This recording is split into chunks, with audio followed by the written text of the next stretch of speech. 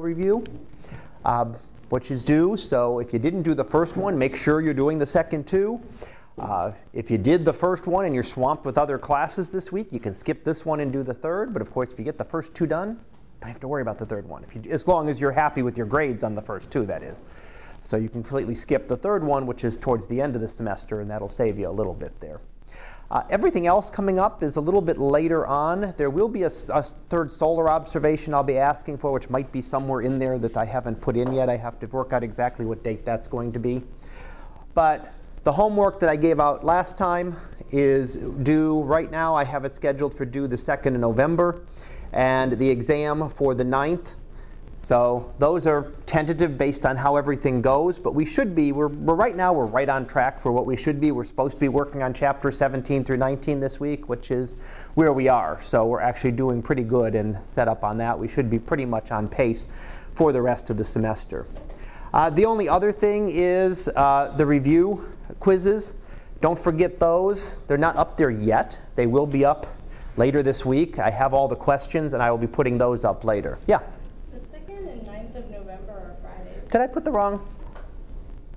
18th is still right. Then it would be the 1st and the 8th. Thank you. You don't want to come in on Friday? Thank you. 1st and the 8th then. Can I have the homework? Yeah, I can get you a copy in a second. So let me change those on here. Otherwise, I will do that again next time. 1st and the 8th then. So. Yeah, so it'd be on Thursday just like the previous ones, and with exam 3 we'll do the same thing with the lab right afterwards. So on the exam, I did give you've gotten those back, or I just gave those back. You know what? You have to remind me. I'll have to get you a copy because I did not bring it. I have them on a separate file, so I will do my best to remember to bring that Thursday for you. On the exam, the biggest thing that I saw, I did add a few points. So if you look at your grade here and you look at your grade on D2L, they won't match. There's about a 4 to 5 point difference. So I did add a few points, not near as much as I did last time. And the next one will probably be even less. So the biggest thing that I saw is make sure that you're using the review sheets that I gave you, those key point sheets. Make sure I think if I counted right, I only saw 4 people using them during the exam. Yeah.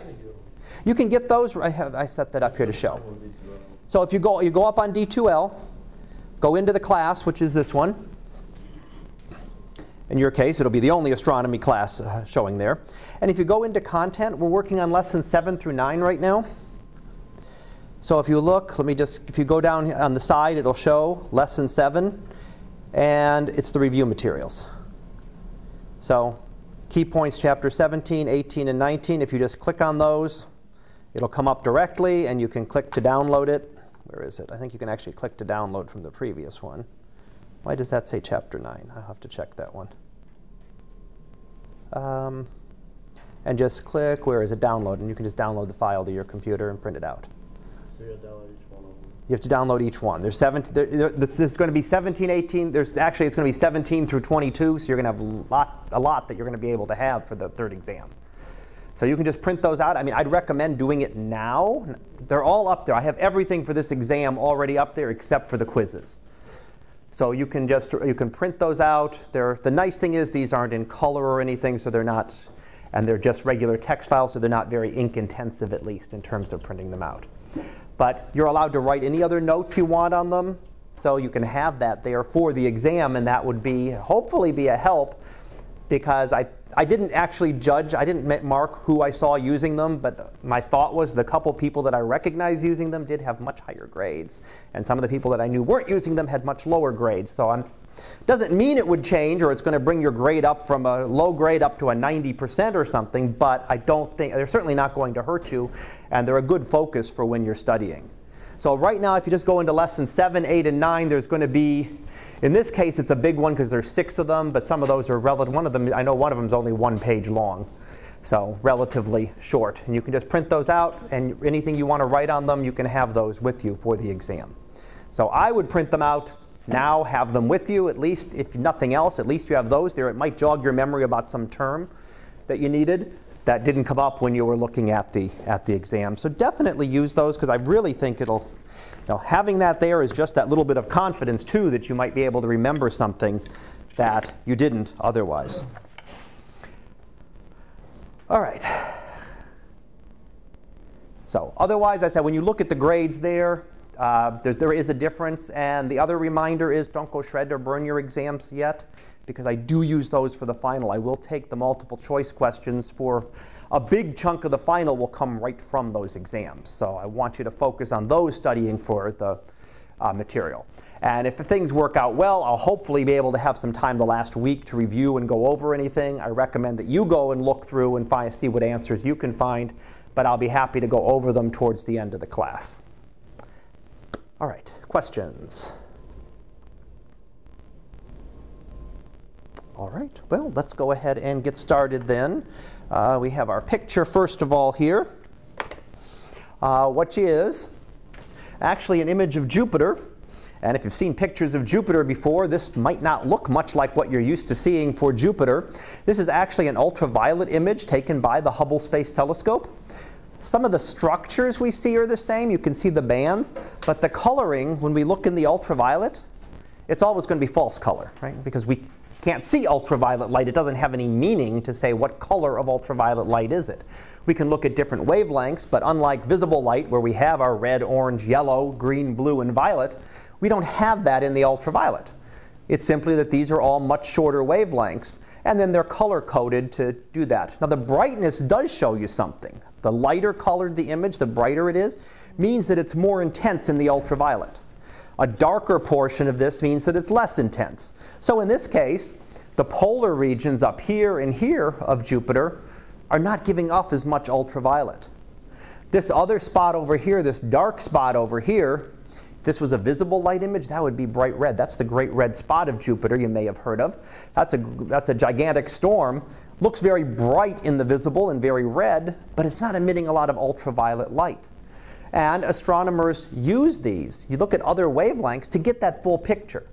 Right? When we study a planet, we study a star, we study a galaxy. If we look at it only in visible light, we only get part of the picture. We don't get the entire picture of what that is about.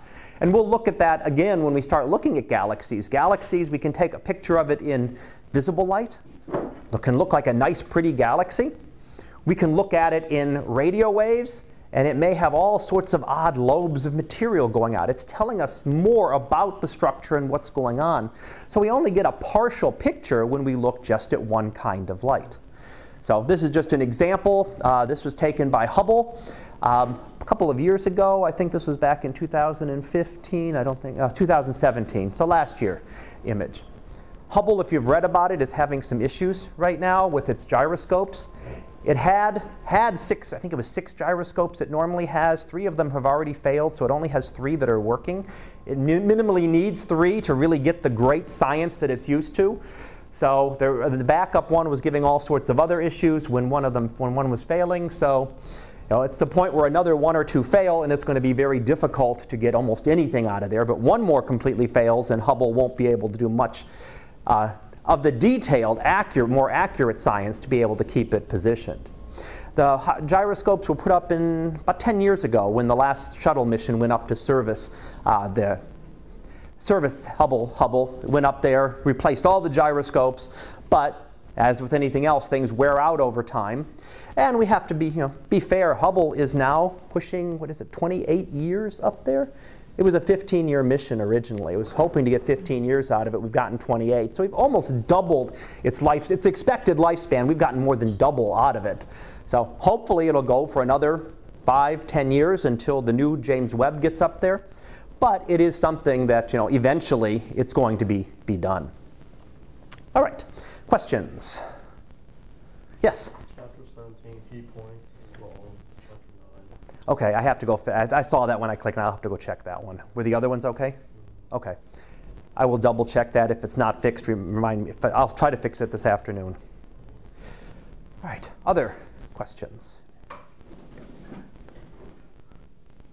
Otherwise, we're going to go back to chapter 17. We've got a few chapters to get through today. Let's see. We were just finishing up. I think I just talked about, let me go back to brown dwarf stars just as a review here. I'm pretty sure that's where from current. There we go. pretty much that's about where we had ended up last time. We had been looking at some of the different types of stars, and the brown dwarfs were one of those that we call what are really called failed stars. They never become hot enough for those nuclear reactions, fusing hydrogen into helium. That's really what defines a star.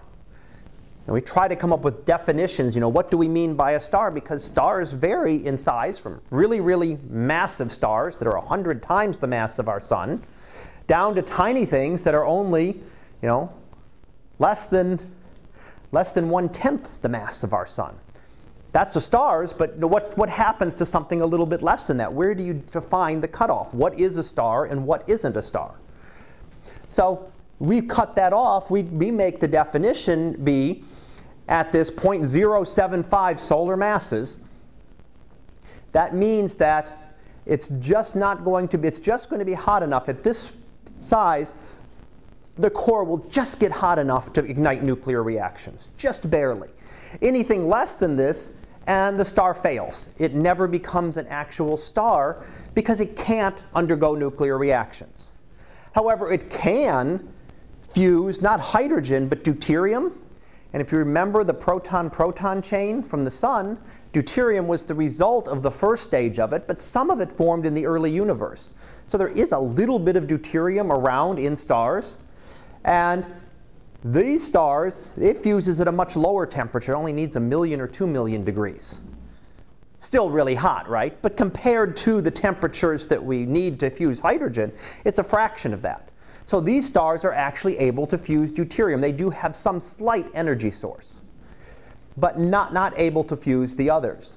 If you get that mass down low enough, less than about 13 Jupiter masses, now you're not even getting hot enough to fuse deuterium. So it's no longer possible, and then we classify anything there as a planet. So Jupiter is very definitely in the planet range. There is no, it's not just close. You need 12 more Jupiters worth of material to put together and squeeze into Jupiter to make it a brown dwarf star. And then you need a lot more than that to get it up to actually being a star. So sometimes people will call Jupiter a failed star. It's really not. It's nowhere close to it being anything like that. It is definitely in the realm of the planets. If it was 12 times more massive than it is, then it would be close. Then it would be getting to that border between a planet and a star. So in terms of some definitions are relatively irregular, these ones are really set for what we mean by the difference between the border between a star and a brown dwarf and between a brown dwarf and a planet. There's a very distinct and physical reason that's going on there. Now, we wanted to look, this is where we finished up last time. What I wanted to look here was at the sizes.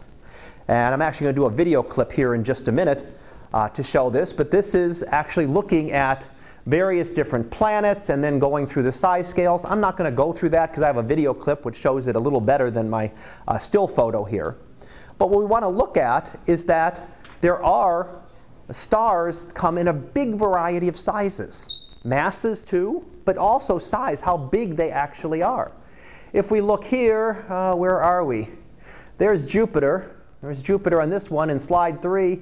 Jupiter's that big, but there's actually a relatively small star that's only a few times Jupiter's size in terms of diameter. Massive, it's much more massive, but in terms of size, it isn't that different in terms of that. There are also stars, when we get to our sun, which is the one next to it.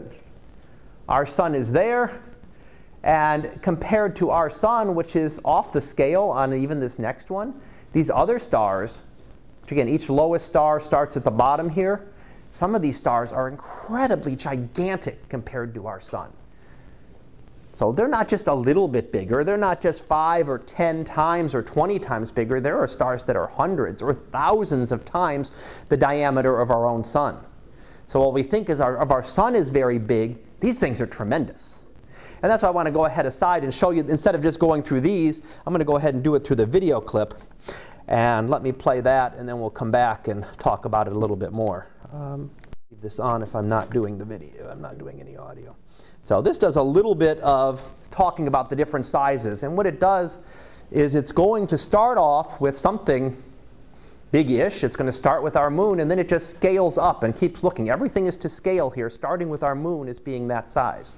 So Mercury's a little bit bigger. We're working within the solar system. There's Mars. There's Venus. There's our Earth coming into view. And again, that gives you a little bit of an idea of the relative size. And there's a big jump. You go from something like Earth, a big planet, to things like Neptune, Saturn, Jupiter. Earth is very, very tiny. And then you jump from Jupiter to the Sun. Jupiter is minuscule compared to the Sun, but now we want to see the Sun is even small compared to many of these other stars. There it is, shrinking down as we start to look at giant stars. And again, just a red giant star. There's our poor little Sun. They're kind of disappearing as we look at just these red giant stars, and we're not up to the biggest ones. We're getting up to supergiant stars, and you can get a hint of what might be coming there. Hypergiants in the blue, but the red ones are even bigger. Antares is a red supergiant, would fill the entire inner solar system. And then there is this one. This is VY Canis Majoris, the largest known star. This would go out to about the orbit of Saturn in our solar system. So they give you a little calculation here to kind of show how big, to compare with how big this is. There's our poor little Earth. It's just a dot. You can't even see the curvature of that. And diameter of 2.8 billion kilometers. So, how can we understand that? Well, if we compare it with a passenger airplane traveling at 900 kilometers per hour, it's going to take you 1,100 years just to go around that. Traveling constantly. That's how big this thing is. That would be just to travel around that. Circumnavigate that star would take you that long, traveling in a relatively fast jet. So, again, this goes through all the other stuff. I'm not going through all the other sizes right now. We'll look at some of the others there. So, there you go. Okay. So I want to show that, and I think that does a little bit better than just my little slides there. Than just showing the pictures here, showing the still pictures. You kind of get a better view of how massively large, because you don't get that jump in between each set of slides here, even though this star here is the same, these two are the same, and that's the same VY Canis Majoris. That's that one, over 1,000 years to circumnavigate it once, just to travel around it once in a relatively fast object. Not just walking around it, not doing anything else, but just taking that, just flying around it relatively quickly. It's going to take you that long. So our sun isn't the smallest star. Not anything close. There are a lot of stars significantly smaller than our sun, which those are the class M stars, those tiny stars in here. But there are also stars that are many, many times larger than our sun as well. So when we classify them, we actually divide the classes. We looked at the temperature classes before, the O, B, A, F, G, K, M. So we looked at one way we can classify stars. But we also look at the difference here in terms of looking at the spectral lines. We can also classify them by luminosity. So it's a two-dimensional classification. You classify by temperature, hotter stars and cooler stars. That's the spectral classes that we went through last time, but we can also split them up because you can have a star at the temperature of our sun, which could be just like our sun. That's actually a dwarf star, class 5. That's where our sun fits in. So our sun is a G star, G telling you the temperature, but it's also a 5, meaning that it's the smallest that you're going to get of those types of stars. You can also go up to larger stars, and mainly for the class, I don't worry about 2 and 4. They're kind of in between. But 1, 3, and 5 are the big ones. So class 5 here are the dwarfs. Class 3 are the giants. And class 1 are the supergiants. If you saw a couple of those are hypergiants, which are way off on the edge of supergiants. And astronomers have actually subdivided these. There are some other subclassifications that you can use within these. So there's not everything isn't just a 1 or a 2 or a 3. There are some that are actually in betweens and different ranges within those. But one way we can determine these by looking at them is by looking at their spectral lines. What lines we see tell us something about what it's made up of. What is the composition? Does it have hydrogen lines? It must have hydrogen. Does it have iron lines? It must have some iron in it. But we can also look about how spread out those lines are. And in fact, how wide the lines are. The wider the lines are, it tells us that they have a higher pressure. So if you've got a high density in the atmosphere, then the pressure is going to be a little higher, and you're going to get those lines spread out more. When you have a really big star, those massive ones that fill the solar system, those outer layers are very, very low density. And that gives us very, very sharp lines. So if we see sharp, narrow lines from the star, it tells us that it's more likely class 1. If we get really broad lines, it's class 5. In between would be class 3. And yes, in between those you can get 2s and 4s. But again, I really wanted to concentrate on the other ones for this because those are the most prominent. So you can get those. So you can tell something about that by how the lines are narrow. How narrow the lines are moves you up here. The more narrow lines you get, the further up you are towards the top of this. And you can also look at ionization. How many times atoms have been ionized? Now that depends on the temperature, but it can also depend on the density of particles, because if you have lower density, the particles are really spread out, then once that particle is ionized, it might take longer for it to recombine. There's not as many particles around. There aren't as many electrons around to recombine with it. So if there aren't, then you're going to get a little bit of a difference in the spectrum as well. So between those two, it actually gives us another dimension to the classification. And putting this all together, we can use this to determine what the stars are made up of.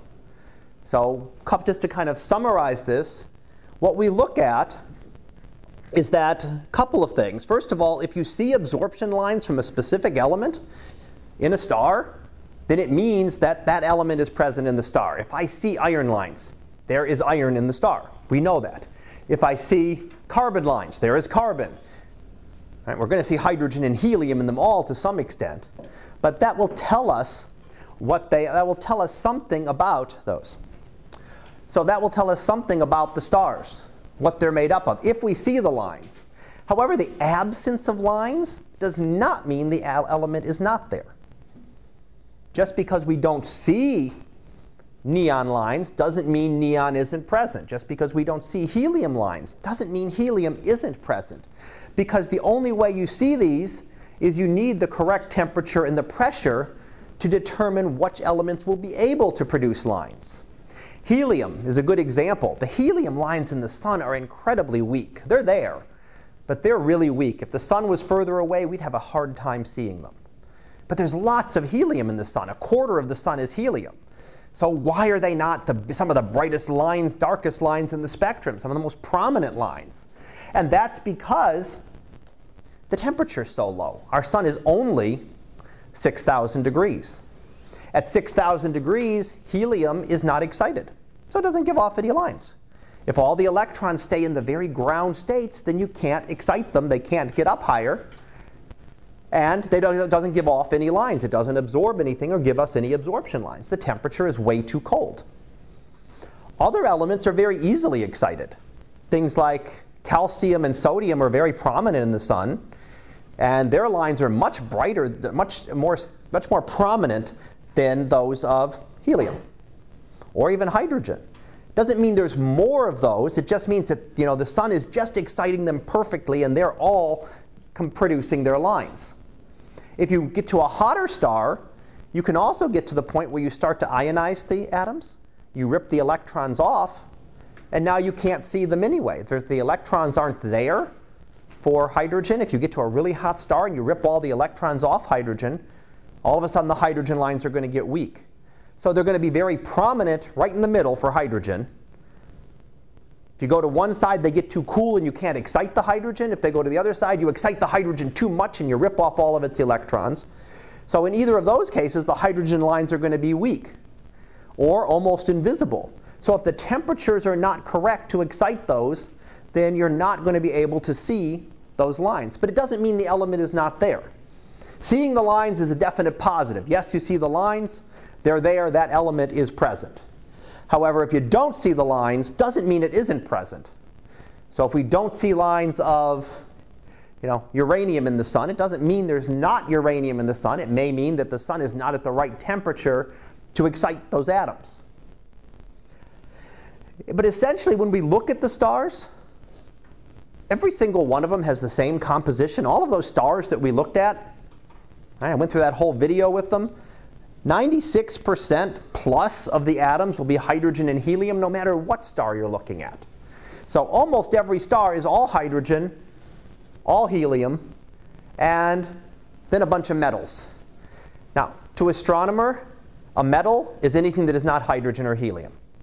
So we have hydrogen, we have helium, and we have the metals. So if you look at a periodic table, those first two elements, that's what most of things are made up of that we're going to look at.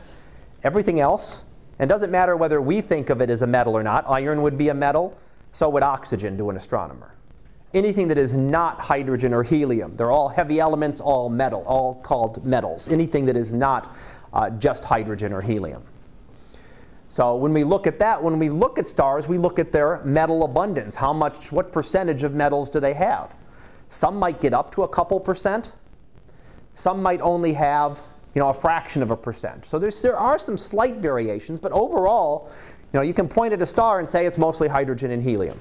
And that applies to any star that we look at. So, abundances. How about stars moving, velocities? Well, when we look at velocities, there's two things we need to look at. We've talked about the Doppler effect before. I'm not going to go through that in great detail again, but we can measure the radial velocities of the stars using the Doppler effect. We look at the spectrum. How do the lines shift? If the lines are shifted towards us, then it's moving. Towards us, then it's moving closer. It's a blue shift. The lines are shifted towards shorter wavelength. Star might be moving towards us. We might be moving towards the star. I can't tell you the difference. There's no way to tell whether we're doing the moving or it's doing the moving or we're both doing the moving. All we can tell is the relative motion of the two. So but it's getting closer to us if the lines are shifted towards shorter wavelength or towards the blue. If it's moving away or we're moving away from it, the lines are shifted towards longer wavelengths or a red shift. But if you remember, that's only part of the motion. That only tells us how it's moving towards or away from us. And that's only a portion of its motion, because we can't measure directly its motion across the sky. We can, but it takes a long time, and that's what we call the proper motion of a star. So if we look at a star, if we watch a star and take its position today and take its position tomorrow, it's pretty much in the same spot. But if you look at it 50, 100 years later, you'll see that stars are slowly moving. It takes a long time to be able to measure it. And the picture here gives you kind of an example of that. There's a very common grouping of stars that many of you know, right? The Big Dipper. That's what it looks like today. It's not what it's always looked like. The little arrows are telling you how those stars are moving. The 5 stars here are all part of a same grouping, and they're all moving in generally the same direction. So that part of the Dipper remains the same. However, they're all moving this direction. The other two are moving the opposite direction. And that means over time, the Big Dipper is changing its shape. Are you going to notice any difference now versus 50 years from now? No. It changes very, very slowly. We could measure it. Actually, astronomers could measure the shifts in that, but it wouldn't be anything that would be noticeable to your eyes. If you go back, generations, the Big Dipper looked exactly the same. But if you go back far enough, 50,000 years, this actually goes 50,000 years back, 50,000 years forward, that's what's happening to the Big Dipper. It's slowly, especially this last star, has been moving in closer. This one is moving this direction. So 50,000 years ago, the Big Dipper looked kind of like a deformed spoon, not the spoon that it looks like today. 50,000 years from now, the bowl part is stretching out and the handle is kind of getting much more of a hook on it. And that will continue to change. That's just due to what we call the proper motions of the stars. That's what we can see. So if I took a picture of the Big Dipper from 100 years ago, take a picture of it now, again, it would look the same, but if you actually measured really accurately those positions, you'd see that the stars are slowly moving relative to each other. So 2 types of motion. We have the radial velocities towards us or away from us. And we have the proper motion, which if we know the distances can give us how fast they're moving across our line of sight, across the sky. And if we put those 2 together, then we can actually get the velocity of the star, or what we call the space velocity of the star. So if we put those 2 together, don't worry about all the numbers here. But the big thing is you want to look at is that we can measure the radial velocity, this part of the velocity, by doing the Doppler effect. I can tell whether that's going away or towards us and how fast. If I measure proper motions, I can get the transverse velocity across, perpendicular to that, which is how it's moving across the sky. If I know the distance, I can get that in angles, but if I know the distance, I can actually get that velocity and how fast it's moving, how many kilometers per second it's moving. So I can measure those too. If you can measure this one and this one, you can add velocities together. They don't add like speeds, 10 miles an hour plus 10 miles an hour. You have to add them as vectors, as arrows. So you'd have to add this one and this one. Actually gives you a space velocity up here. Again, the details of that I don't really want to worry about, but the whole idea is that you can measure how fast that thing is really moving through space in what direction if you can measure those two components. Radial velocity is easy. All you got to do is take a spectrum of the star, measure the shift of its lines, we can get a velocity. Transverse velocity takes time, depending on how fast the star is moving. It might take just a couple decades. It might take 50 or 100 years if it's not moving very much to see it move a significant enough amount to be able to do that. So putting those together does give us the true motion through space. But this is something we couldn't really measure in the past until you had photography. Right? Just looking at it and trying to measure the positions, you're not going to be able to measure that accurately enough with your eye. So until we had photographic plates, which goes back into the late 1800s pretty much, we wouldn't have been able to get this portion of the velocity. Radial velocity was easier. The other one has been a lot harder. And if it takes 100 years, we're just getting to the point where we're measuring some of these transverse velocities right now to really determine how these stars are moving. So that's one way stars can move. The other way stars can move is to rotate. So we can also measure the rotations of the stars. This also uses the Doppler effect.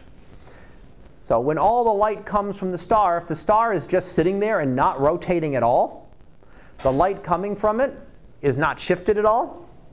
Right? The star is just sitting there. Material is all coming, light is all coming from us, and you would get no shift, and you'd just get a single, relatively narrow line. However, if it's rotating, so if we're looking at it and it's rotating, that means this part is coming towards us, blue shifted. So the light we look from here is shifted a little bit towards the blue. The light we look at from the other side, it's moving away from us, is shifted a little towards the red. And we can then use that. That's going to mean that the line is going to be spread out a little bit more. What would have been at the center here, now part of that is pushed over towards bluer wavelengths. Part of it is pushed over towards redder wavelengths because the star is rotating. And it gives us a much broader line. So without even measuring it individually, we can just look at the spectrum of a star, make some measurements on how broad or thin those lines are.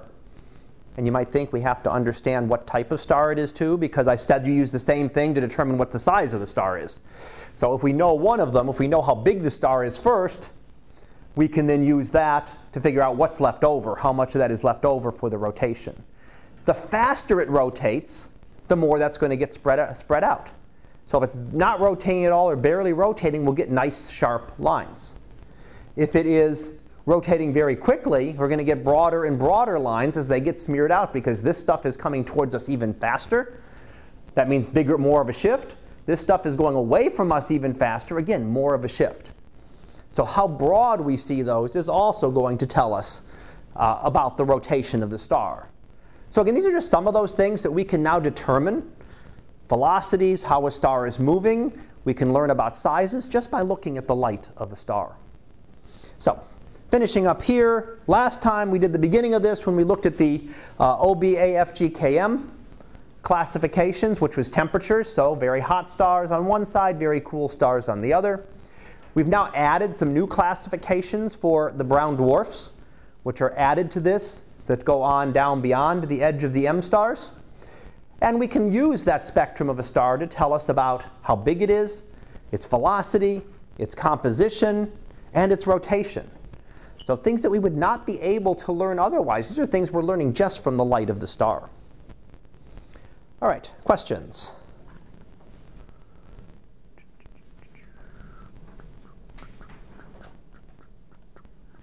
All right, then we can move on to 18. which again looks at some of the different properties of a star. So how can we go about determining things like the masses and the sizes of the stars? When we look at them, we actually take like a census of the stars. You know, how many stars of each different type there are. The stars we see in the night sky, when you go out and look at the sky at night, those are not typical stars. Those are the unusually bright stars. So they're not typical of stars in general. In fact, none of them fit in this little, these are the stars within 21 light years of the sun. That's relatively close. That's our own backyard in terms of astronomical and galactic distances. There are no stars that are really big and bright. There's our sun here in the G class. Within that distance, there's 3 stars that are brighter than the sun. That's it. So the stars that we see at night, those are unusually bright ones. Those are the big giants, the supergiants, and the very, very massive hot stars. Why? Because they're so bright. We can see them if they're 20 light years away or 200 light years away or some 2,000 light years away. They're still visible. If those stars were close, they would be the brightest things in the star. If you took a really bright star, relatively bright star in the sky, brought it closer to this distance, it would dominate the night sky. So it would be brighter than any other star, any other planet that you would see if you took some of these really bright stars and brought them that close. So when we look at the stars we see in the night sky are really large, bright stars that we can see even if they're hundreds or thousands of light years away. Our sun is not one of those. Our sun wasn't the biggest star and wasn't the smallest star, but if we took our sun and moved it 30 light years away, it would be one of the faintest stars you could barely see with the naked eye. So you got at night, it's not going to be one of the bright stars that you see, but one of the real faint ones that's there, especially right around this area where the skies were decently bright. That's what our sun would be like. If it was only 30 light years away, if it was out a little bit further than this, it would not be one of the bright stars in the sky. It's only bright because it's so incredibly close to us. But there are stars that we are seeing that are many times that distance away, that are hundreds and thousands of light years away. So, typically, what we do is this is probably a better picture of what stars look like in general. Because we're just happening to pick the stars that are within 21 light years of the sun. Doesn't matter, they could be bright, they could be faint. They're the ones that are relatively close to the sun. That's all it means. That's all we're looking at there. We're not just picking the bright ones that we happen to be able to see. And if we count those, of these 150, 160 some stars, there's 2 class A, 1 class F, 7 class G, which is similar to the sun, 17 when we get down to the next class down, Ks, 94 are class M. These are stars that even if they're here, those stars are not ones you're going to go out and see at night. They're not visible. They're there, but they're way too faint for you to be able to see. So even though they are this close, they are incredibly close to us. 21 light years, again, that's right in our backyard. When we talk about our galaxy, we start talking about things that are tens of thousands and up to 100,000 light years away. 21 out of 100,000, that's again right here with us. And we can't see these. That's how faint they are. And there are also some other types of stars that we'll look at. We'll look at the white dwarfs. We've already talked a little bit about the brown dwarfs. The brown dwarfs we're probably also underestimating. There's probably a lot more brown dwarf stars nearby than just 33. They're hard to detect. We see a lot of these, but they're probably the number of brown dwarfs actually exceeds the number of M stars. Because we're still detecting more. These are very faint. So even if they're that close to us, they're hard to see. They don't give off a lot of light. So even at 10 light years away, they're simply almost invisible to us. They're a lot easier to see, and a lot of surveys are done in the infrared. Right? They're cooler temperatures, so most of their light is given off in the infrared, very little in the visible. So infrared surveys are starting to pick up more and more. But I would bet that if you came back to this same table 10 years from now, these numbers aren't going to change much. In fact, these ones I can guarantee you, if there was another O or F, A or F star, we would know about it here. These ones aren't going to change. Maybe there'll be a few more M stars, But I'll bet that that would go up significantly, that the number of brown dwarfs would really increase because we're still detecting them. They're hard to find because of how faint they actually are. So again, we're underestimating that, but what it really seems to tell us that the typical star is really a lot smaller than our sun. Our sun, according to this, remember, look, I just gave you that video that showed you how big stars can get, and our sun was way down on the end. But in terms of the stars that actually exist, the numbers of them, there are a lot more small stars. A lot of stars that are only a tiny fraction of the sun's size as compared to ones that are bigger. And just in our neighborhood, there's only a handful of stars that are actually bigger and brighter than the sun.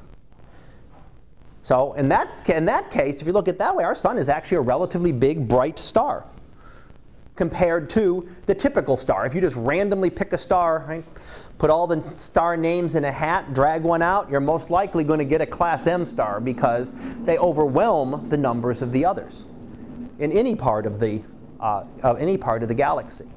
So in that case, our sun is a relatively bright star by comparison, even though it's tiny and faint compared to the biggest and brightest stars.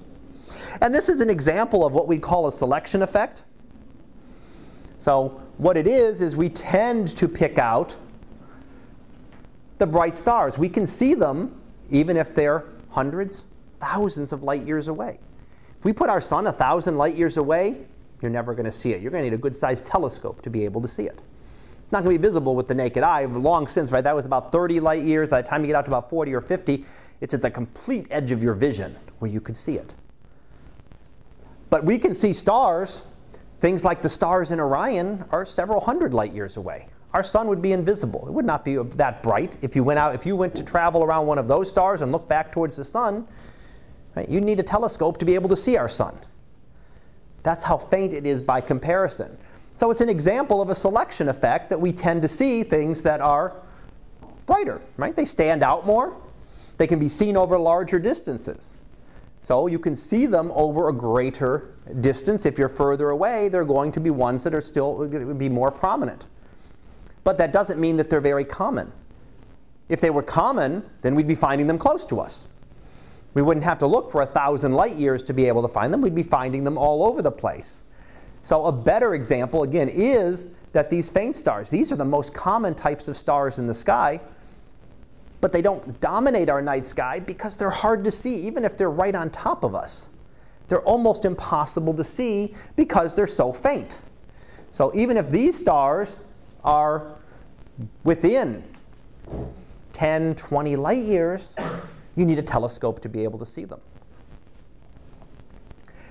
Some of these stars, the type of stars that we see in the sky, these are unusual. The O and B stars, there were none within 21 light years. There's no O stars or B stars within those. Red giants and supergiants, there aren't any. Even though class M stars and K stars could be giants or supergiants, they're not here. They would be, again, some of the brightest things we'd see in the sky. If we look at this, just to give you a couple of examples, the nearest red giant star is 100 light years away. So there's only one of them within like about 100 light years. That's it. They're rare. You might find one every 100 light years or so on the average. But within 20 light years, you're finding 100 of these smaller stars. They're very, very common by comparison. If we look for the O-type stars, if you remember, those are the very hottest stars that you get in the classification scheme. The nearest O star is about 500 light years away. Again, if one of those was close to us, it would be dominant. It would be dominating the night sky. Might not be brighter, have to look up the numbers. Might not be brighter than the full moon, but it would certainly be brighter than any of the planets that we'd see. Brighter than Venus, brighter than Jupiter. It would be that bright if you brought one of these stars to within 50 light years. It would be incredibly bright. So what we want to look at, so that's the types of stars that we see. The stars that we see in the sky are really dominated by the big stars, the bright stars, the very rare things. They dominate what we see in the sky. The stars that are actually close to us, which is more likely to be typical of the stars that we see, tend to be very small and faint stars. So Some of the other properties that we can measure now are looking at things like the masses. How can we determine the mass of a star? Well, it's really important to know. We want to know how massive a star is. But when we look at a star, all we see is a dot. It doesn't matter how nearby or far away the star is or how big it is. Pretty much every star, with a handful of exceptions, looks like just like a dot in the sky. When you see what looks like a disk here, that's just an artifact of the image. It's really just a point. All that light is coming to one point. And that's because, not that the stars don't have size. You saw how big some of those stars are. But they're so far away. If you take something really far away, no matter how big it is, it still looks like a tiny dot. So the only way we can determine the mass of something is if we have orbiting. So we have something orbiting it. We can then use that to determine the mass of it. We can use that from Kepler's third law. It said a cubed equals p squared. If you can determine a and p, there's a relationship between those. But Newton said there's also a mass factor in there, that it also depends on the mass. So what it turns out is that if you have a binary star, if you have two stars orbiting around each other, which would be what this would be here, that you could then figure out the orbital parameters. How far away they are, what their separation is, how fast they're orbiting. If you can determine those two things, you can then determine the mass. So what I wanted to look here first is some of the different types. We actually have 3 different types of binary stars. There is a visual binary, which is rare. It's the one I'm picturing here. That's 2 stars that are close together, but not so close that we can't actually see them and separate them with a telescope. So you can actually look through a telescope. It might look like one star to your eye, but if you put it through a telescope with high enough resolution, you'd be able to see that there are actually 2 stars there. So you can actually see them. You could watch them over time. You could watch them slowly orbit each other. That could take decades, hundreds of years to actually make an orbit. Because if they're far enough apart that we can see them, they can't be orbiting very fast. Right? They're not real close to each other. But we can do it. It's one of the, if we see them separate, we can definitely see that there's a binary star there, and we can watch one orbiting around this way, one orbiting around this way. We can use that to get estimates of the masses. But it's a very time-consuming method because these are not very common in the first place, and the time frames are very, very long. Better is what we call a spectroscopic binary. In this case, we can't see the 2 stars. So we look at them, it looks like one star. We put a telescope on them, it still looks like one star. So how can we tell it's 2? Well, we can take the spectrum of it. And if these stars are orbiting, then you're going to have one star moving towards us while the one star, well, we've got our observer here, but at some point this star will be moving away from us, this star will be moving towards us. We can then use the Doppler shift again. If the star is moving towards us, its lines are going to be shifted towards the blue. So at this stage we are right here, where we're looking at them going across, you're just going to get one set of lines. Because there's no velocity towards or away from us. A little while later, we move up to this one. This one is now moving away. So star B is moving away. Its lines are shifted towards the red. Star A would be here moving towards us. Its lines are shifted towards the blue. You've taken what looked like one line, and you've spread it out into 2. Because one is blue shifted and one is red shifted. So you can then detect that there are actually 2 stars there because the lines are going to change with a regular pattern. These ones can orbit fast. If they're really close together, you might find things that orbit in just weeks, days, weeks, months. Not something we have to wait 50 years for them to orbit once or longer. So you could watch those, and you could see those lines change in a pattern. They would split apart, they would come back together, and then they would split apart again. And they'd repeat this. This process would repeat over the course of whatever that period is, however long it takes these 2 to orbit each other. So that's one way that we can, again, the easier way to be able to determine the masses, because we can still get estimates of the period from here. And if we can get an estimate of how far apart they are based on the measurements, then we can use that to still calculate masses. So even if we can't see them directly, we can still use their spectra to be able to get the masses.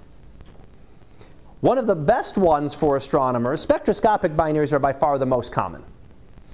So all you have to do is be able to see 2 stars, to be able to see the lines from 2 stars. These could be very far away where you'd never have a chance of being able to see them individually. So visual binaries are rare. Spectroscopic binaries are relatively common. The last type to look at is also rare, but important because it really helps us to be able to determine masses, and that's what we call an eclipsing binary. So an eclipsing binary is an example which would be a spectroscopic, but could also be considered as partially a spectroscopic binary. But if you look at as it orbits around, it passes right in front of the other star. When one star passes in front of another, it blocks out some of the light. So what would happen is the star here at position 1, right, we're getting all the light from this star and all the light from this star.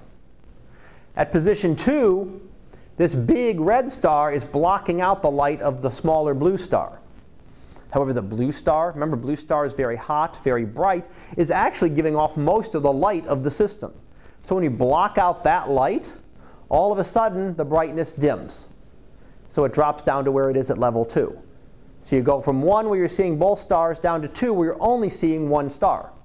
You're only seeing that you're losing the complete light of this one star. It comes out up to level 3 here.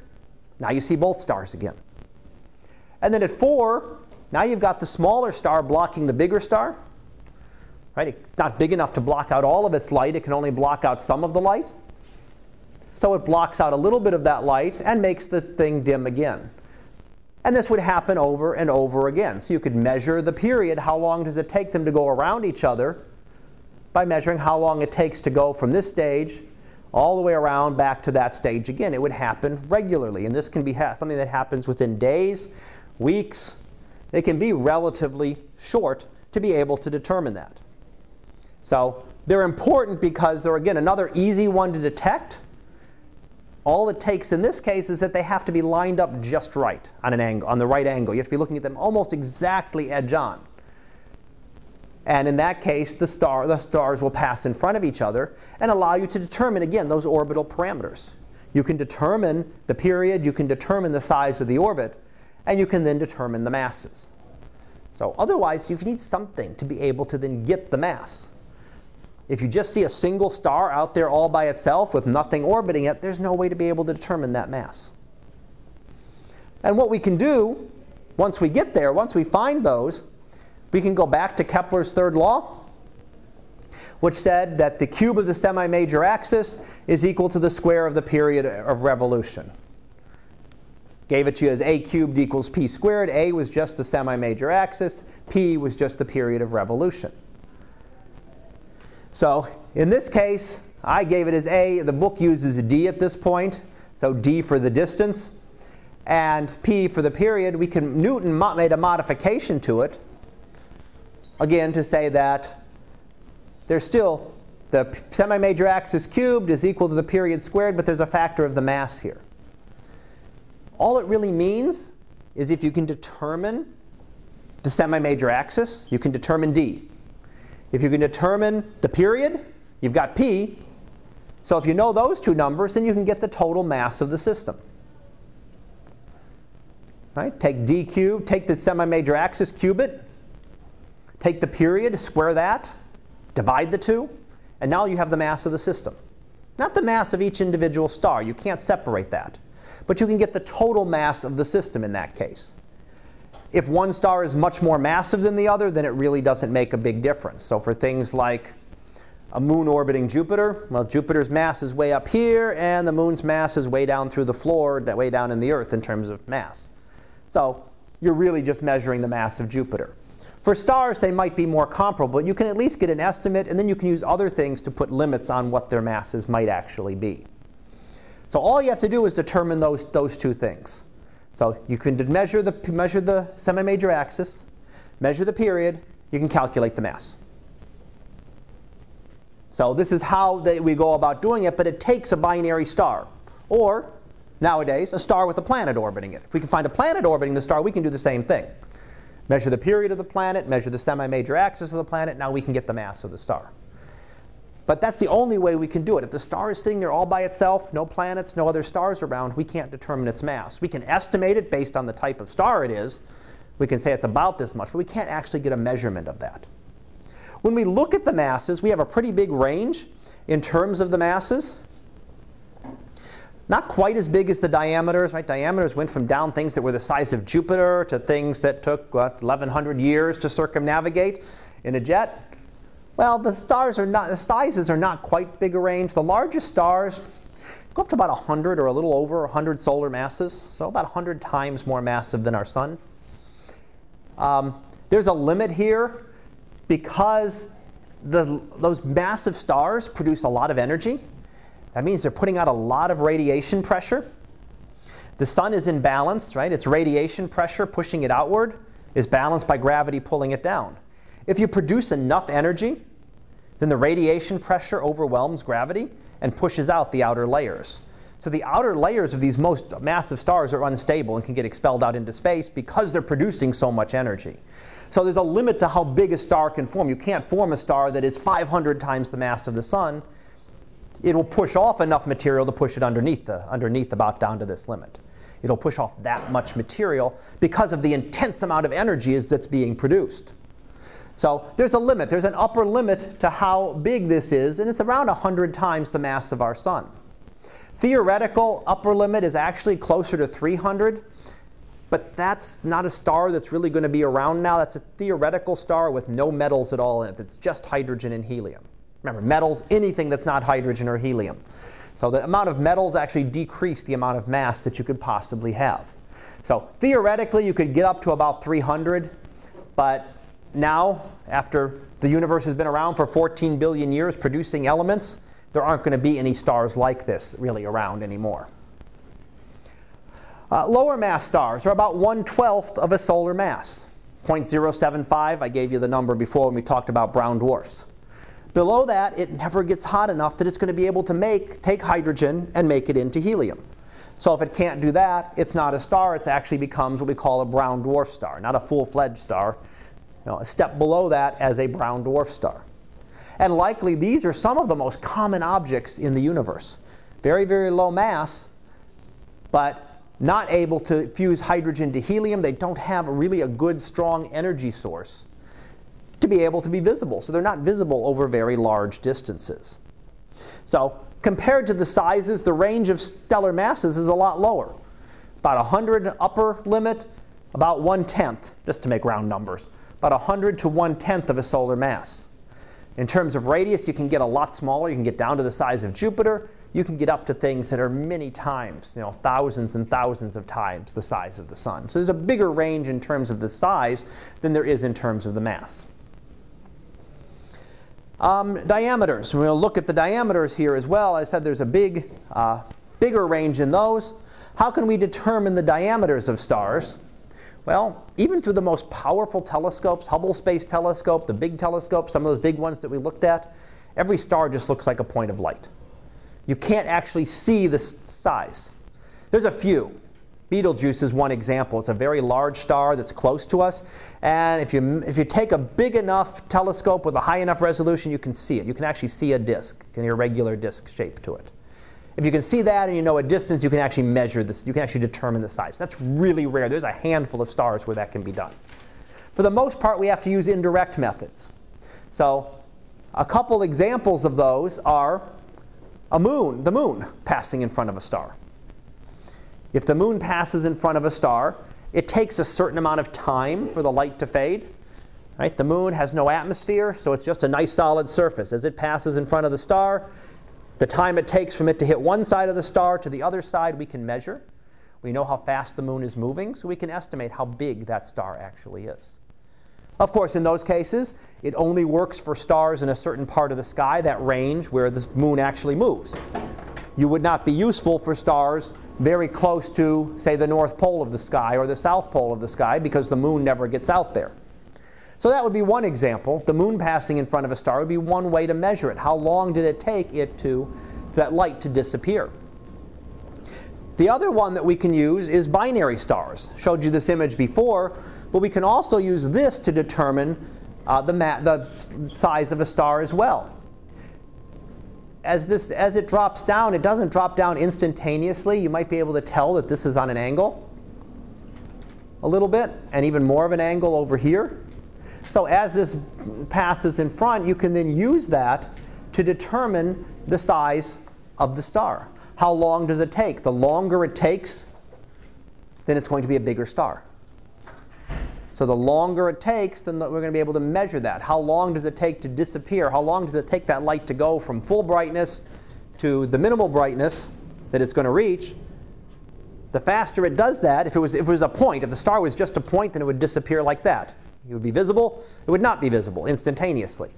Because the stars do have some size, then we can use that to measure. So this is another way we can use, this is another reason eclipsing binaries are important, is because we can use them to measure not only the masses of the stars, but the size of the stars as well. Another way we can do that is to use the radiation law. Now, I didn't give you this in any detail before, and I'm not going to ask you to do a calculation on it, but what the radiation law does is it relates the luminosity, the diameter, and the temperature. So if you can measure two of those, you can calculate the third. The other numbers in here are just constants. So those are just little constants. They don't matter for the purposes here. But if you can measure the temperature of a star, that's not too bad to get, right? We can look at the spectral lines. We can measure, which atoms it's exciting. We can measure the colors. We can get some idea of the temperature. If we can measure the luminosity, how much energy it's putting out, then I can use that to calculate the size. So again, I'm not making you go through all this. I just wanted to give you that there are several different ways that we can use to calculate the size. So this one requires the moon to pass in front of it. This one requires it to be in a binary star. This one we could then use anywhere. As long as I can measure the luminosity, how much energy that star is putting out, and the temperature, then I can determine what its radius is. So what is the range of these? Well, smallest stars are about the size of Jupiter, the brown dwarf stars. Some of them are Jupiter-sized. Remember the pressure, they're still a lot more massive, but remember the pressure pushes down even more, so they're actually more compressed than Jupiter. These are the most common stars. Those are the most common things we see in the galaxy.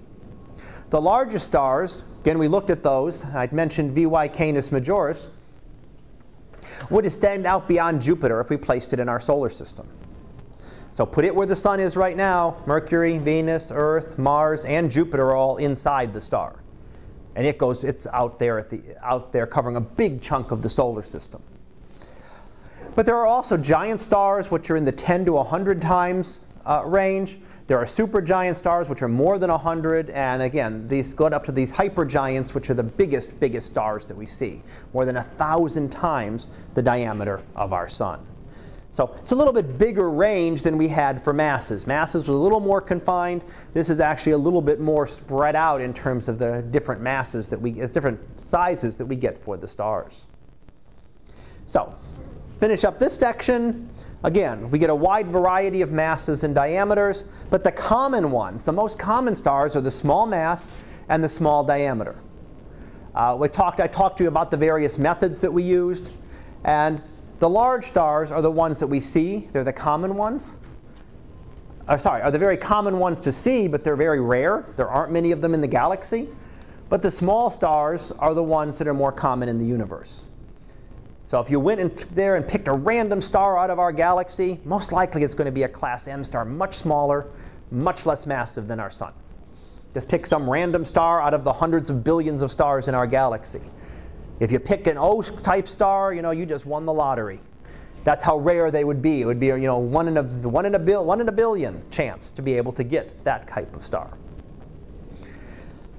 All right, so now that we know some of the properties, when scientists figure out all the properties or determine different properties of things, the first thing they do is start doing graphs. How do the properties compare? Is there a relationship between the mass and the diameter of a star? Is there a relationship between the mass and the temperature? What if we plot all these different things? And astronomers did this back in the 1900s, early 1900s. Henry Norris Russell and Enyar Hertzsprung actually went through and did this kind of thing. They graphed all sorts of different things, I'm sure, trying to look for patterns in the stars. And one thing that they found was that if they plotted the luminosity, how bright a star was, versus its spectral class or temperature, there was a relationship. So if there's no relationship, you just get points scattered all over the place. You could have a very hot star that's very faint. You could have a very cool star that's very bright. Or you could have any place in between. You just get stars randomly spread out all over the graph. So astronomers, scientists do that when you find what they call a scatter plot. So everything's just scattered all over the place. You give up and go on to the next thing because there's just showing you that there's no relationship here. But when they plotted these, they found that most of the stars actually fell along what we call a main sequence. They went from the upper left in a kind of curved line down to the lower right-hand side. So they found that there is a relationship between the temperature and luminosity of most of the stars. There are a few up here. If we ignore those for right now, the vast majority of stars, about 90% of them that we see, fall along this sequence. There's also a few down here. But those are the odd ones, and we'll come back and look at those. But most of the stars, 90% of them, are falling right along that line. And this is what we now call, in honor of the two astronomers who did it, it's actually called the HR diagram. So for Hertzsprung and Russell, the two who came up with this. And when we do this and we count all the stars that we see that 90% of them are what we call main sequence stars that fall on this line, going from upper left down to the lower right. 90% of that's where our sun falls. Our sun would be, these are the ones that are the luminosity class, that class 5. All of those here. So 90% of the stars are there. Our sun would be right about, can't quite see it in there, but somewhere right about in there. There it is. There's our sun. So our sun would be right about in there in the yellow section. 90% of the stars.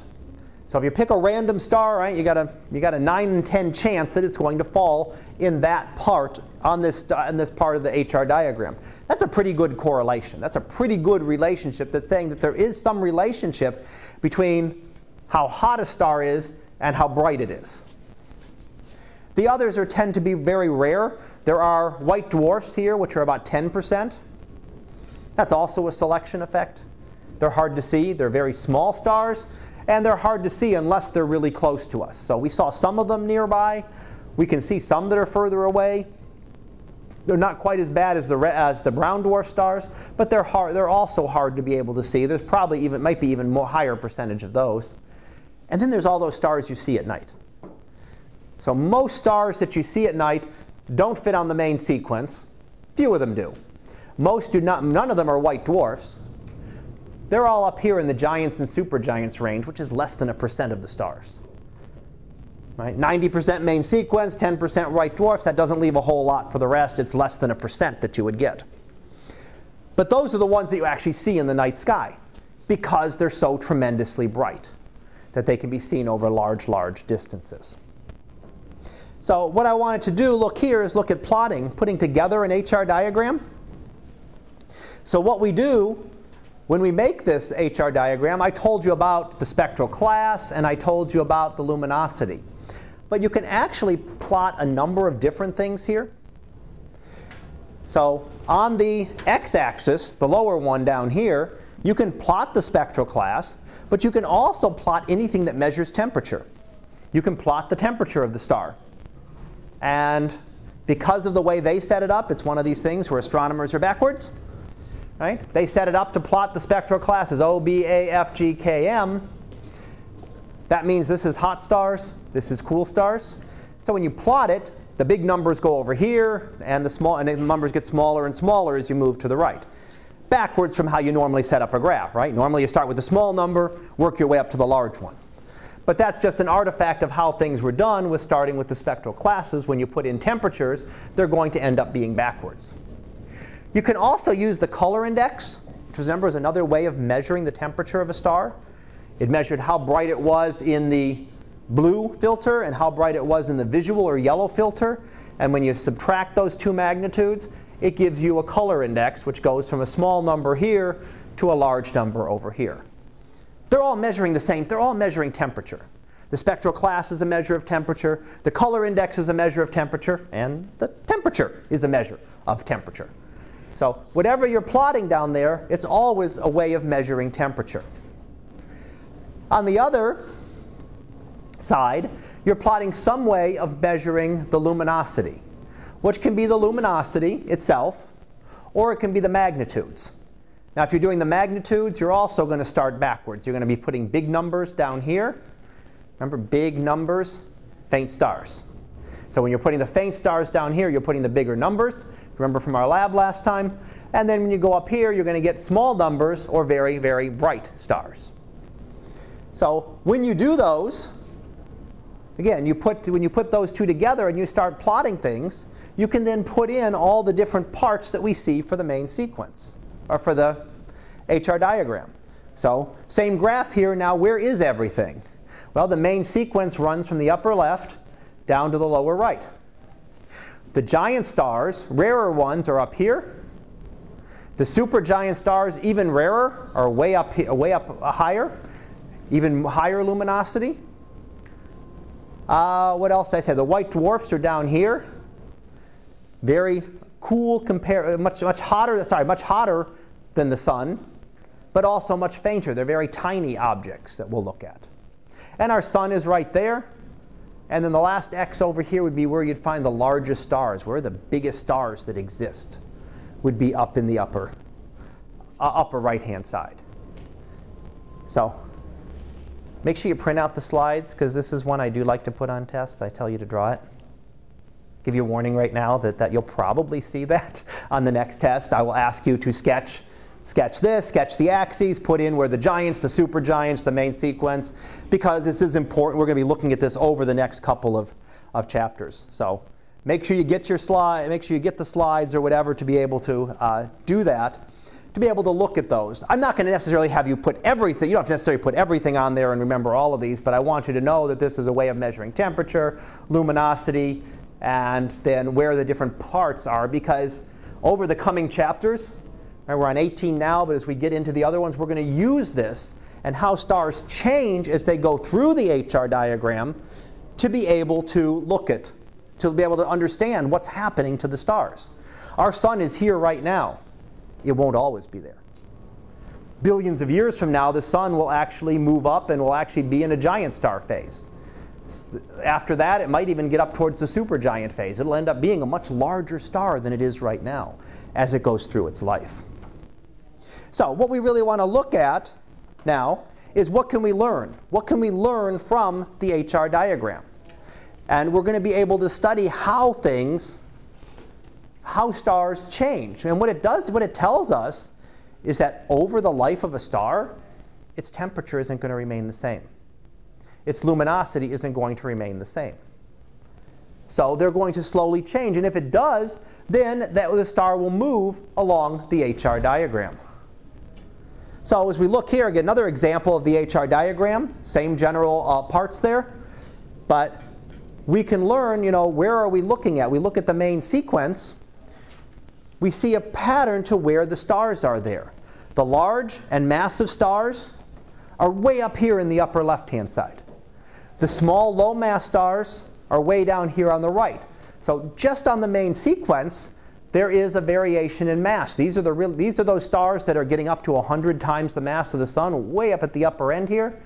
These are those typical common stars that are a tenth of the mass of the sun, way down on this edge. So we see that there are some patterns there. We will be combining this with models of star formation. How do stars form? How do they end up here? And stellar evolution. Where do stars go in the long run? How do they move over the course of their lives? For the most part, stars sit there on the main sequence for 90% of their life. They don't change a whole lot. They just sit here, and very little changes. But at the end of their lives, that we'll study in chapter 22, at the end of this section, stars will change significantly, and that's when the sun will end up being up in this section. So what we will see is that temperatures, luminosities, will change over the course of a star's life. Our sun's luminosity that it is right now will change. It'll actually get more luminous. Not in the near future. Okay, we're talking billions of years from now. But it will start to get brighter, and we would watch if we could evolve the star through and watch things and fast forward, what would the sun look like 5 billion years, 5.5 billion years? We would watch the star slowly move up here, meaning that its luminosity is going to be increasing and its temperature is going to decrease. So it's going to become one of these very bright giant stars. And again, that's some of the stuff we're going to come back and look at over the course of the next few chapters. When we look at some of the extremes that we get here, the smaller stars, we can look at various extremes. This is another example of an HR diagram. This one shows magnitudes and the color index as just another example to look at that. But the smallest stars are way down here in this corner. Those would be the incredibly tiny stars. They're very faint, but they're extremely hot. Remember, these are the highest temperature stars. So really hot, but really faint. So they've got to be, in order for them to be real hot, but not be putting out a lot of light, they've got to be real tiny. These white dwarf stars down here are about the size of the Earth. Mass of the sun, size of the Earth. So they've got a lot of mass in them, but they're compressed down to such a small size that they're not going to be very bright. They're going to be very faint because there just isn't a lot of surface area. They don't have a lot of surface area to put out the brightness that a much larger star would be. The largest stars increase. The size of the star will increase as you go diagonally from the lower left up to the upper right. These are going to be the most massive stars. These class 1s way up here with the supergiants, which go across. Those are going to be the very very brightest stars, very largest stars. They are very cool, much cooler than the sun, but they're incredibly bright. They've got to be tremendous in size. This is where VY Canis Majora sits, way up in the upper corner up here. Because it is so tremendous, even though it's not, each little bit of it is not giving out as much light as the sun. When you have something that fits out to Jupiter, and you imagine that as a big giant sphere compared to our sun's, a little tiny pebble by comparison, even though each little section, each little square meter of its surface isn't giving off as much light, it's got a lot more square meters. So overall, it's going to be incredibly bright. It's giving off a lot of energy and would be some of the largest and then one of the brighter objects that you could see in the sky. So there's a relationship between diameters of the stars. Very small stars, diagonally, very large stars. There's also a relationship in masses, but this only works along the main sequence. You can't compare the masses of stars up here to masses of stars on the main sequence. There's no relationship between them. But along the main sequence, we do see that the most massive stars are up here in the upper left, and the low mass stars are in the lower right. So if you calculated masses, you'd find the 100 solar mass stars up here, the 10th of a solar mass stars down here. In terms of density, they kind of match the diameters. So you go from white dwarf stars down here, which are really high densities, mass of the sun, size of the Earth. You had to crush that stuff really down tight to squeeze something, all that material that's in the sun, down to the size of the Earth. So those are incredibly dense. And in fact, take a little teaspoon, not the teaspoon itself, but just a teaspoonful of that material would be 50 tons. That's how compressed the material is. They've essentially squeezed out all of the space that exists between the atoms in ordinary matter. Right? We're mostly empty space. There's a lot of space in between the atoms in our body. If you got rid of all that space in something like the sun, you'd compress it down to the size of the Earth. You can imagine how small you'd get compressed if you compressed all the space out of you. There'd be not much left there in terms of size. So we're mostly empty space. The sun is mostly empty space. If you get rid of that, a teaspoon of material would be 50 tons worth. Well, I'm not 50 tons, so I'd fill a lot less than a teaspoon, if you think about that. I mean, that's how much empty space there is in everything. So these things are incredibly dense, and those, we'll talk about them later, but they aren't even the densest objects that we'll look at. There are even more dense objects we'll look at. The least dense would be up here in the upper right-hand side. Very, very large, but very low density objects. All right, so finishing up here. Again, the big thing that we looked at here and that I want you to get is the HR diagram. So HR diagram shows how the luminosity and the temperature are related, that there is a relationship between those. in terms of you see the main sequence, you see the giant stars, you see the supergiant stars, and what we're going to want to look at is how stars change as they go through those. Most of their life is spent on the main sequence, but their position will change. This doesn't mean that the star is doing anything. It's not moving. It's not doing anything else that it ordinarily wasn't doing. But it means that as it ages, its temperature changes, its luminosity changes, and that means that its position on the HR diagram will change. If you increase a star's temperature, it's going to move to the left. If you decrease its temperature, it's going to move to the right. If you increase its luminosity, it moves up. If you decrease its luminosity, it moves down.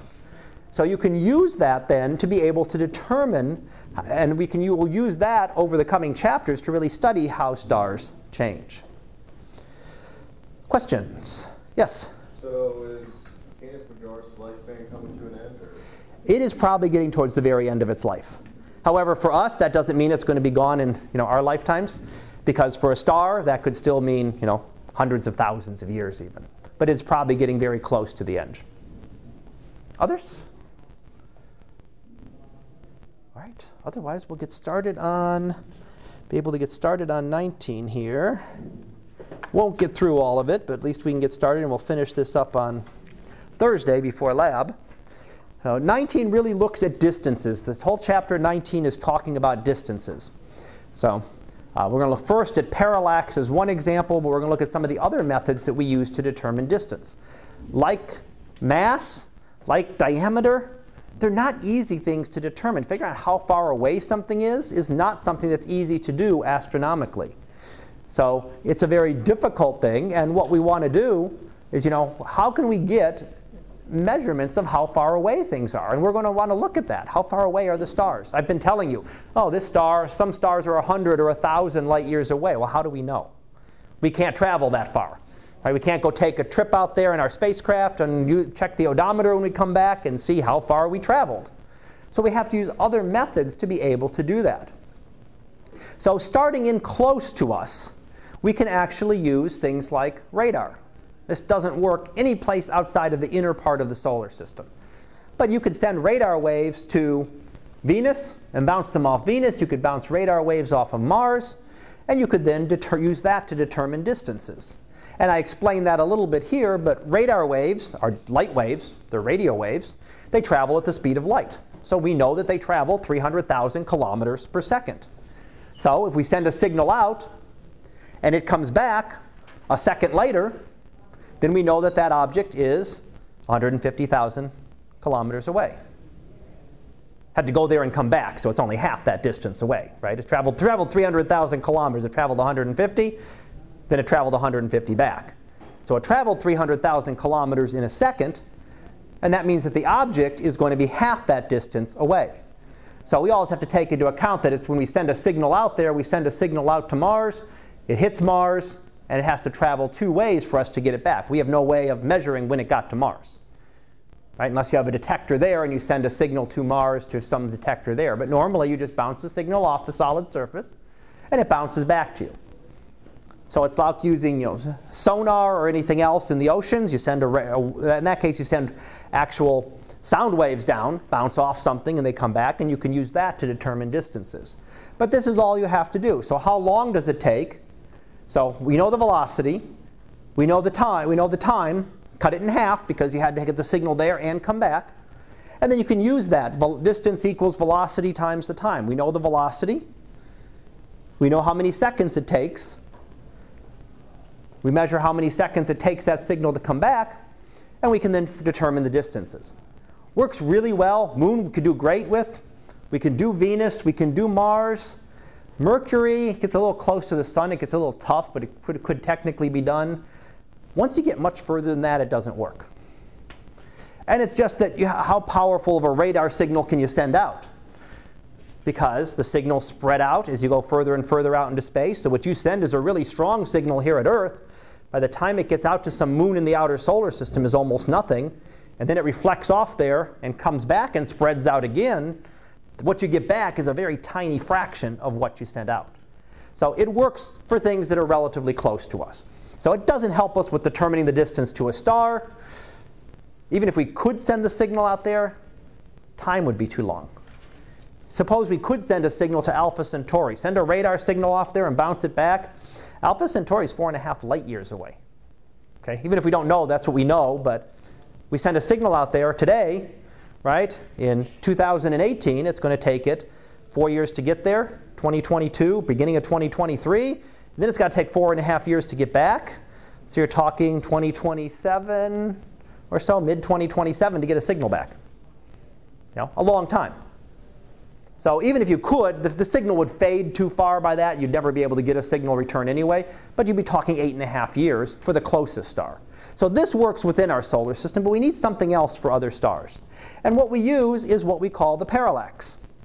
Now, parallax is a shift in point of view because the observer is moving. So it's a change in the apparent position of an object due to a change in the position of an observer. I can use this in the classroom. Right? If I measure where I am and I'm standing on one side, I look at students in the front row of tables as compared to students in the back row of the tables. If I move across, okay, some of you in the back didn't change your position very much relative to the back wall, a little bit. Those in the front changed drastically. Right? You might have been against one wall, now you're against the other wall because I changed my position. Well, the Earth is doing this all the time. We're orbiting around the sun. So sometimes we're on one side of the sun, sometimes we're on the other.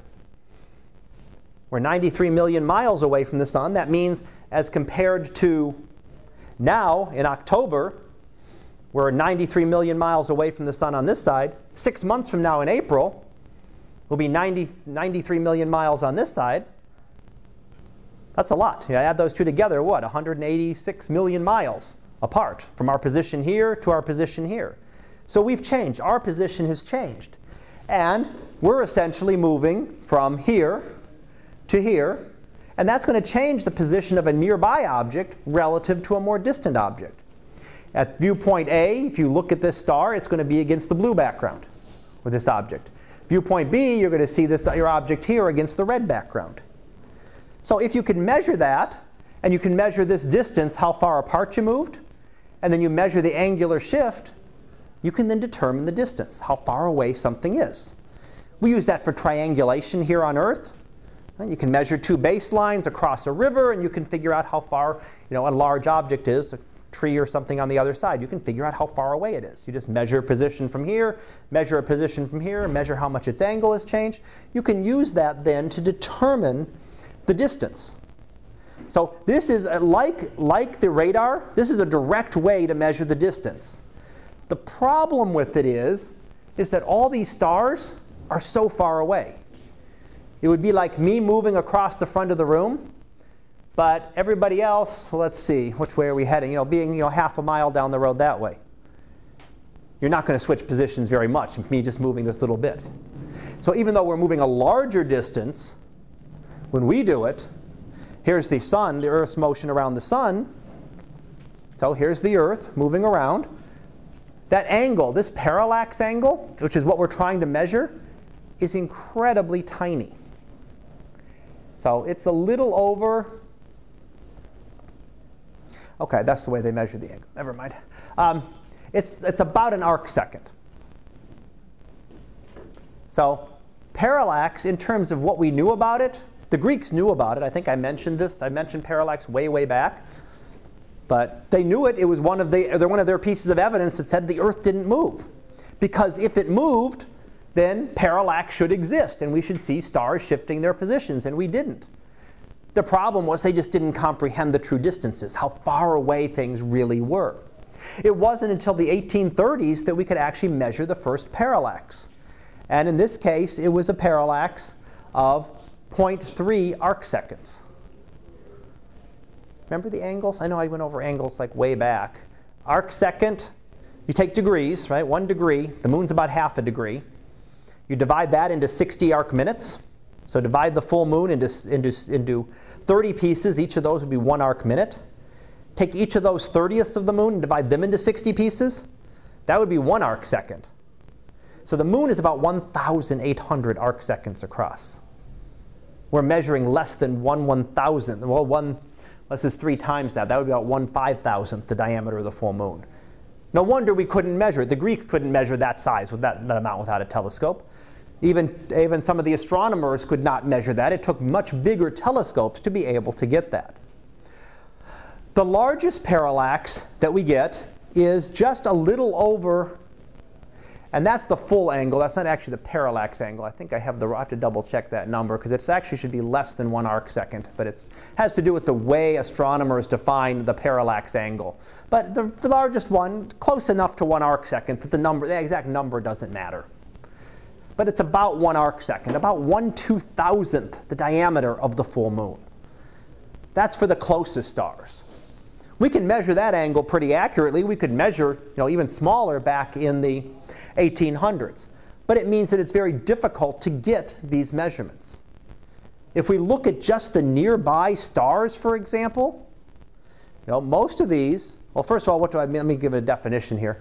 If we look at just the nearby stars, these are some of the nearest stars to the sun, those within about 15 light years.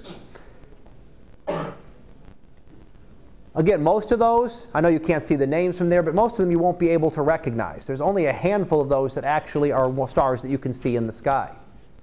And I wanted to give you the definition up here. A parsec is the distance at which a star will have a parallax of 1 arc second. This is where a parsec comes from.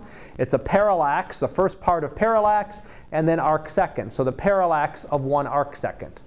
1 parsec is about 3 light years. So that means that there is no star with a parallax of 1 arc second or more, because we don't have a star within 1 parsec within 3¼ light years. So, except for the sun. Right, we do have our sun, which is within 1 parsec. The nearest star is about 4½ light years from the Earth. But there are dozens of stars within 15 light years. So when you get out there, there's actually a lot of stars there. But except for things like Alpha Centauri, one that people tend to hear of, that's the closest star. Sirius, the brightest star in the sky. That's about it. That's about all that you're going to get of all these stars, things you're actually going to that you might recognize. There's only a handful of them that can be visible to the naked eye. Most of the rest of them are invisible. They're those small, very low mass stars that we simply cannot see. So parallax, while very important, even at these distances, we're getting out to 15 light years. That's about 5 parsecs. So that would be 1/5 of an arc second. Now you're measuring 1/5. That's less than the original one. They're getting down to about 2/10 of an arc second in terms of measuring. There are some stars that we can measure, but they get really, really hard. As you get to distances further away than this, you start talking about 1/10 of an arc second, 100ths of an arc second, 1,000ths of an arc second. That's an incredibly tiny angle to be able to measure these shifts.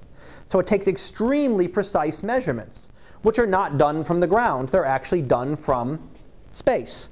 And there have been 2 craft that are up there that have worked on this project. Hipparcos was the first one, launched in late 1980s. It was able to get out to 300 light years, or about 100 parsecs. So that's about 1/100th of an arc second. That's an incredibly tiny angle. But it was able to get that much. And I apologize that my link doesn't come out there. If you want to look at that, you can actually explore this on the later one. You can actually pull up the slides. You can get that. But it was a big improvement over what we could do. It's given us a great mapping of the local part, the nearest 300 light years of our galaxy. Our galaxy is about 100,000 light years across, so 300 light years is not our backyard anymore, but our neighborhood. We're still in a very, very small section of that. Gaia, the more recent one in 2013, is working on getting things out to 30,000 light years. 100,000 light years, 30,000. Now you're getting a big chunk. You're still not getting the whole galaxy, but you're getting a big chunk of the galaxy. So you're now able to study a lot more of that. And it's measuring millions of stars. It's going to be able to measure about 7.5 million stars. And you can actually do 3-dimensional maps. And if you say, I know you can't read the link here, but if you go get those slides off of D2L, there's a thing that you can download, and you can actually play around with the data. And look at 3-dimensional maps of what it's determined. So it's one of the things you can actually look at. So we're now expanding this out quite further. And it's important because this is, ignore what we could do with radar because it only works in our solar system. This is a big chunk of what we're able to do for determining distances. And this is our first step. It's still not going to help us for galaxies. We're still going to need other things when we get further out, but this is our first step, and we're going to be looking at the other ones next time. So put my summary up here. We'll finish up with this, and then we'll pick up with the last two sections on Thursday. But radar measurements work really well for the solar system. Parallax is what we use for the nearby stars in our galaxy. So it's a shift between the objects when you're measuring from two viewpoints. And the space observatories have really are really pushing this up to millions of stars now. Instead of just dozens and then hundreds or thousands of stars, now we're getting up to millions of stars and getting a really good three-dimensional map of our galaxy. And what I'll look at on Thursday before the lab is I'll go through the others and some of our other methods of determining distances to these stars. All right, questions? Otherwise, I'll see you on Thursday.